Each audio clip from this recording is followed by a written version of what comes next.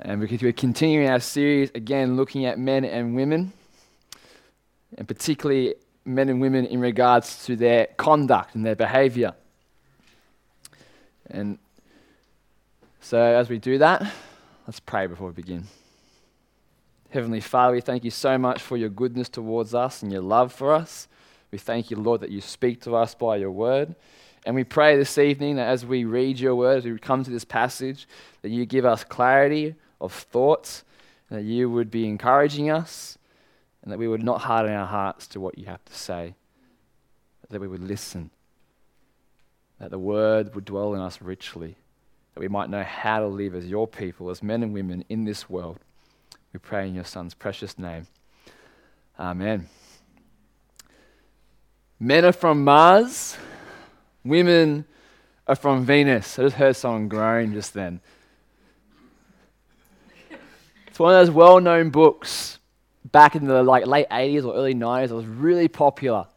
That a mother would give to their daughter when they started dating, that a wife might give to their husband to say, you need to understand me better, so read this.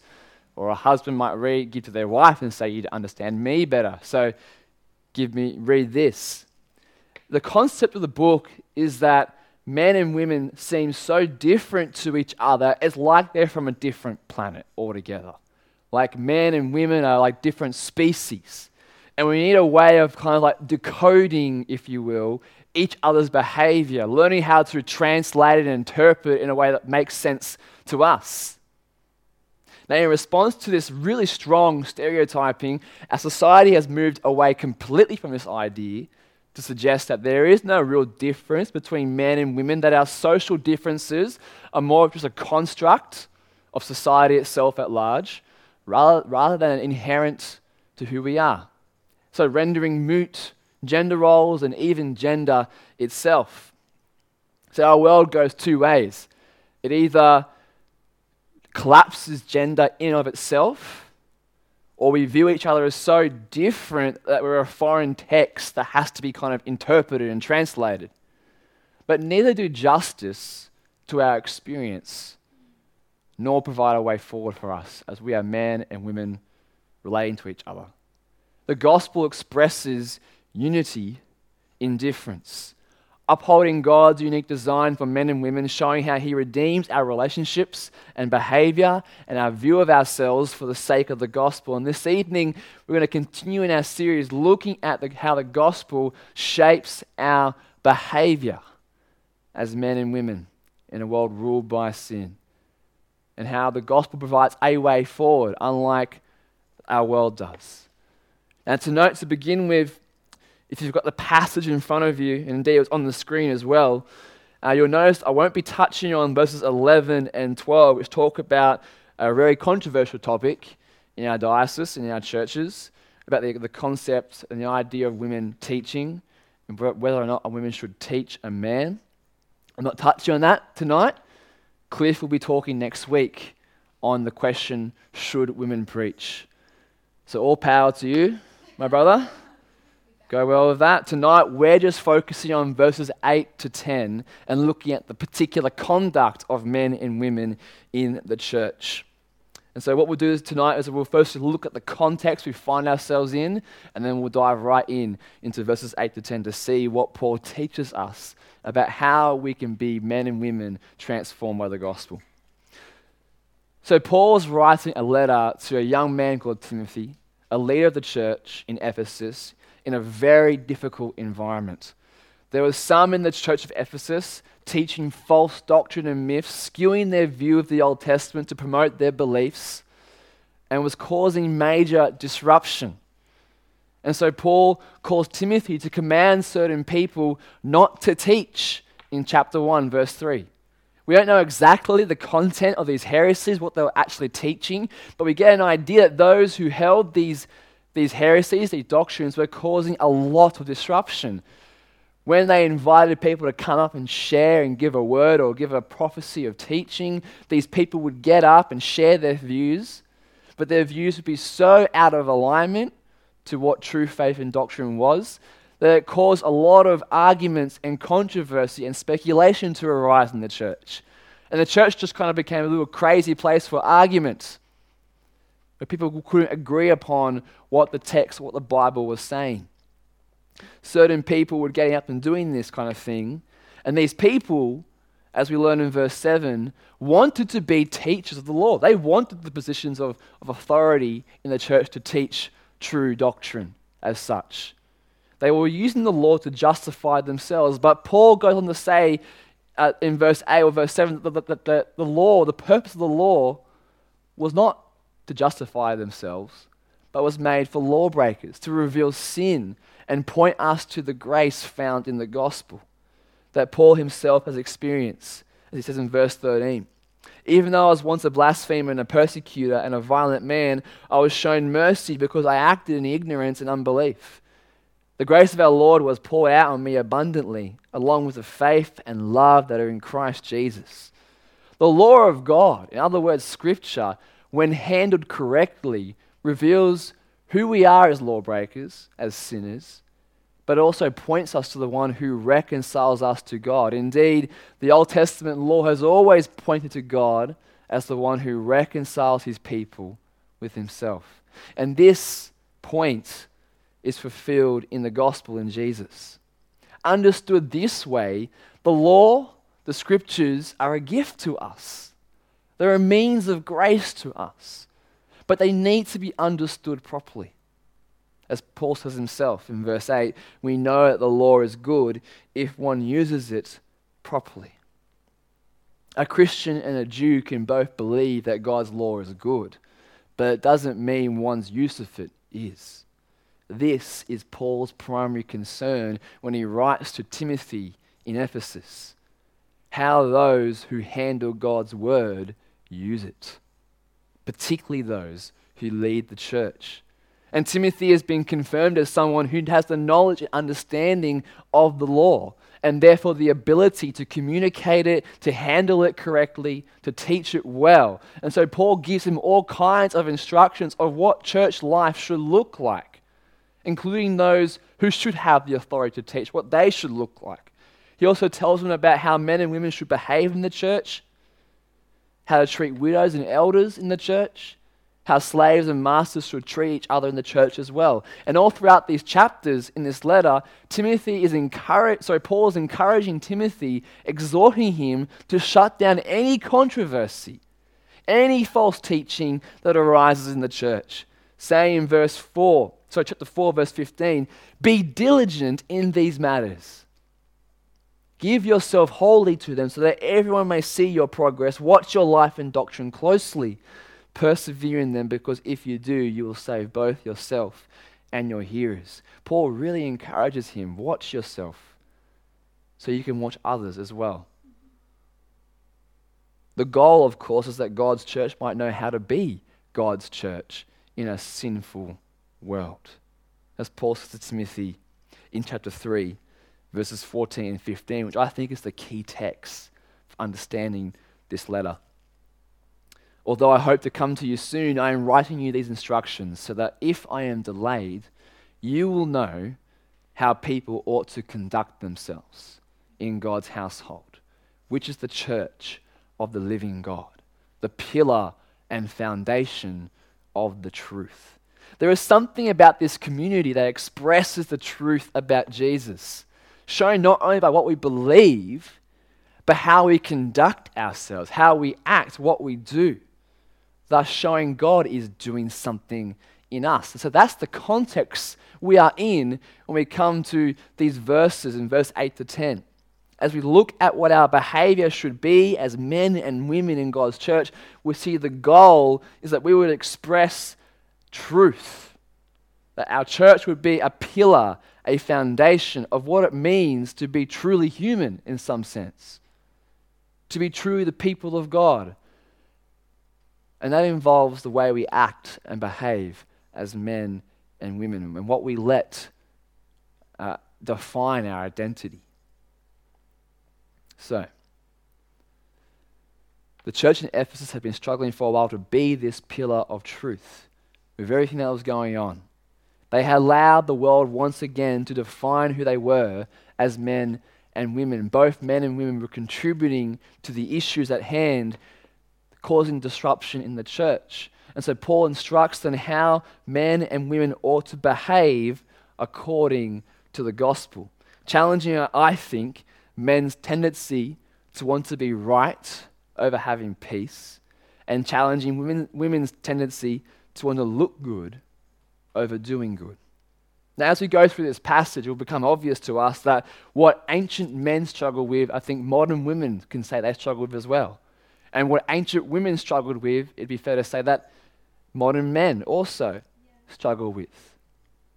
But Paul's specific application to each arises, I think, out of a culture that has damaging expectations on men and women, expectations that still exist in a similar way today. And so beginning with the men, he says this in verse 8. Therefore, I want the men everywhere to pray, lifting up holy hands without anger or disputing. The problem particular to the men in the church was that they were praying with unresolved tension and anger between themselves, most likely due to the controversy and speculation surrounding these heresies that were going on at the time. But because they weren't dealing with their anger and tension, they weren't praying in a holy manner before God. They weren't praying consecrated before Him in an honest way. What seemed to be happening was that they were praying as if there was no problem. Praying as if there was no arguments or anger or frustration or tension between each other because of these issues. I remember as a teenager growing up in Bible study group and youth group, I was a part of a Bible study group with a bunch of my mates, and we were super close. We were all really close friends from high school. We stuck together for about 6-7 years or so. But when it came to discussion time in Bible study, you might not have thought we were that close. It's amazing how quick discussions can go from just this, a light-hearted kind of discussion around a passage to a very intense, heated argument about someone's interpretation of a particular passage or doctrine. And most of the time, these discussions would go on for quite a while, but they would be fruitless in the end. They didn't get you anywhere, really at all. And our leader would try to get us back towards the end, to the main point. And eventually, he would just give up and say, okay, let's just close in prayer. And we would close in prayer. Now, most of us young men would say that even though these discussions can often get quite heated and quite robust, that there was nothing personal at all.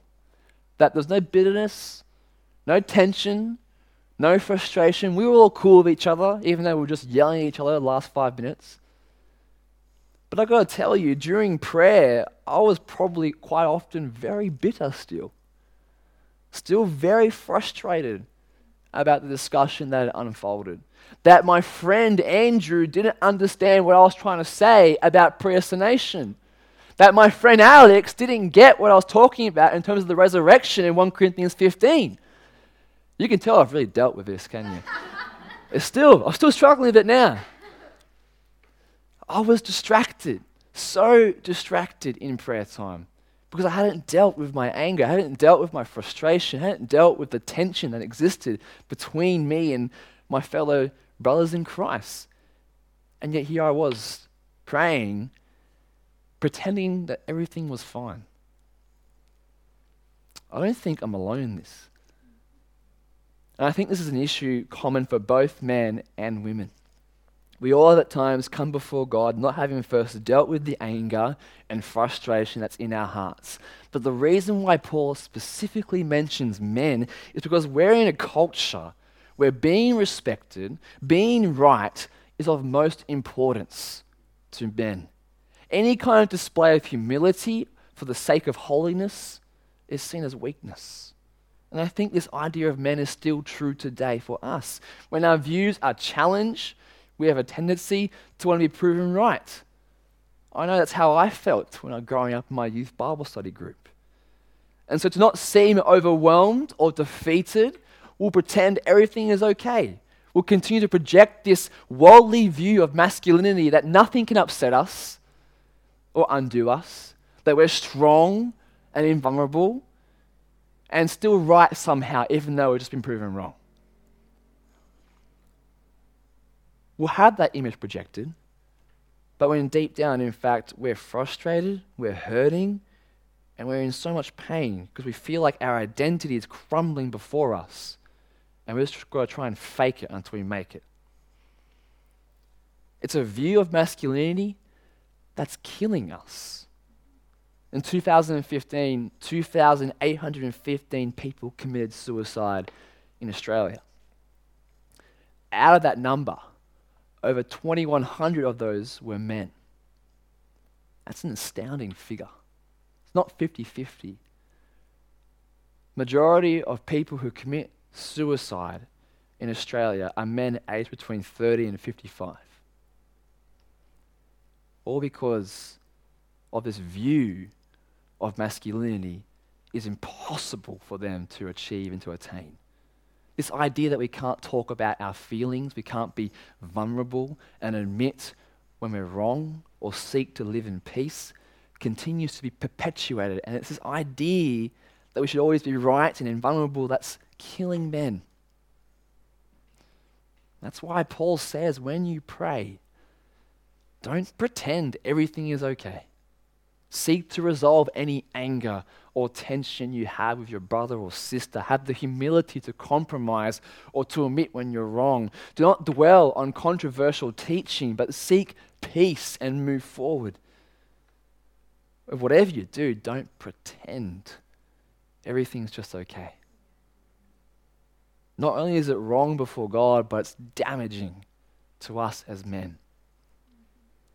It's because of who we are as men in Jesus Christ that we actually can deal with our tension and our anger and our frustration. That we can actually admit when we're wrong or not worry about who's right but move forward together in peace. Because we know the grace of God. We know that the cross reveals us as sinful human beings, worse than we could ever imagine that we could be. It exposes us for who we are, and yet shows how much loved we are as well. And how gracious God is to us. And it enables us to freely go, you know what? I haven't got it all together as a man. I'm not the picture of invulnerability that the world wants me to be. But in Jesus Christ, I have strength in him because he is strong and he is good. In him, we can be more secure than the world could ever provide or attempt to give us. That's Paul's word to men. Pray and worship God, having dealt with unresolved anger and tension, because our identity does not hang on being right, but from the peace that comes from the gospel. To the women in the church, he says this, I also want the women to dress modestly with decency and propriety, adorning themselves, not with elaborate hairstyles or gold or pearls or expensive clothes, but with good deeds, appropriate for women who profess to worship God. There was something about the way women were dressing the church that was causing disruption in the church. Now, I grew up being told you shouldn't judge a book by its cover, but the reality is the cover of a book does tell you something about the book itself. And likewise, our appearance, what we wear, how we kind of carry ourselves, does tell people and ourselves something about what we value, about who we think we are, and where we find our identity. And the kind of dress that Paul prohibits is one that doesn't match up to who you are in Christ Jesus. And from Paul's perspective, he observes the women in the church of Ephesus are dressing more like promiscuous women than women who belong to Christ. Someone who is trying to draw attention to herself, flaunt her beauty, and sex appeal. Now we must understand Paul's issue with a woman's dress is more about what it communicates rather than the items of dress themselves. Back then, a promiscuous woman would have been someone who wore lots of gold and pearls, had expensive clothes, had her hair cut in a certain way, braided hair. Today, however, these things are a little different. For example, lots of women have braided hair, or they have a hairdo done. They go to the hairdressers to get their hair done. They wear jewelry. They own expensive clothes. I mean, like, I look at myself, I go, I own jewelry. I have some expensive clothes. I don't get my hair cut that often, I probably should. I kind of look at this passage and go, thanks, Luke. I look at this passage and go, this kind of describes me a little bit here as well. So, what does it look like today? This woman that Paul says Christian women shouldn't be. What does it look like? Well, I think you have to go too far. I think if you turn the TV on and watch any reality TV show that begins with the Real Housewives of, you'll get a pretty good idea, I think, of the promiscuous woman in modern society. The Real Housewives of Orange County, Beverly Hills, Miami, New York, New Jersey, Melbourne, and now Sydney. Now, who these people are in terms of their character, in terms of their personhood, it's not for me to decide or judge. But these women are on TV for a particular reason. It's because of their looks and their status in society. They are the trophy wives of rich husbands. They're dolled up and glammed to the teeth. They spent thousands of dollars on cosmetic surgery to make themselves look younger and more beautiful. Their clothing is designed to flaunt their body, to give them sex appeal. They spend excessive amounts of time and money on their external appearance, and that to me communicates something about what they see as of themselves. That communicates to me what they see as their value, who they are, their identity. And don't get me wrong, I think in many ways in our modern world, men struggle with this as well. But the reason why I think Paul talks about this, particularly for women, and talks about how women should dress, is because it's one our world particularly expects of women today. Our world has a cultural expectation that women should be beautiful. Our magazines, our TV shows, our music, our advertising, particularly our advertising, all promotes the idea that the ideal woman is skinny and is beautiful. And that is of most importance to her, to be skinny and to be beautiful. For men, it's to be right, invulnerable and successful. But our culture says women must be beautiful to have value. But we know that finding our identity according to what the world says is damaging. And so Paul wants to say, dress according to who you are in Jesus Christ. He says, dress modestly and with propriety. Now, this doesn't mean becoming a prude as such. Wearing only high neck tops, not wearing any makeup ever, never doing your hair, not wearing jewelry. He's not saying that. Paul's choice of words have more to do with how women should see themselves intrinsically, rather than just items of clothing particularly. That as a woman, you ought to see yourself with high esteem, with great respect for your own bodies as your own bodies, no one else's. Back then and even today, the woman's body is often not viewed as her own. Society, the media, advertising, all kind of say the woman's body is there to be on display like a trophy, to be ogled at. Man's eye candy, if you will. But Paul is saying, no, dress according to who you are as Jesus Christ, loved, holy, and owned by Him. Your worth and value is found in Him. Therefore, dress and act according to that way. It's important to also note at this point here that in no way are women ever responsible for any kind of sexual abuse that they might receive because of what they're wearing. Really important to highlight that. Doesn't matter what a woman is wearing, the person who commits such an atrocity is always the one to blame and at fault. And the woman deserves justice for such a horrible crime. What Paul is talking about here has not got anything to do with that. Women aren't to dress modestly for their own protection. Women are to dress modestly for their own godliness. And that will look different for each of you women here tonight. Some of you might think spending $20 on a t-shirt is too much. Some of you might think spending $100 is sufficient on a t-shirt. It might look very different for some of you. Some of you might think that wearing makeup is not good for you. And some of you might think, no, I actually like to wear makeup. And it might be a level of makeup you wear that goes beyond. That's not good for you. It's going to look different in terms of what you guys do, how you guys dress. But the key is, what is your focus when you dress? What is your focus when you wake up and look at the mirror?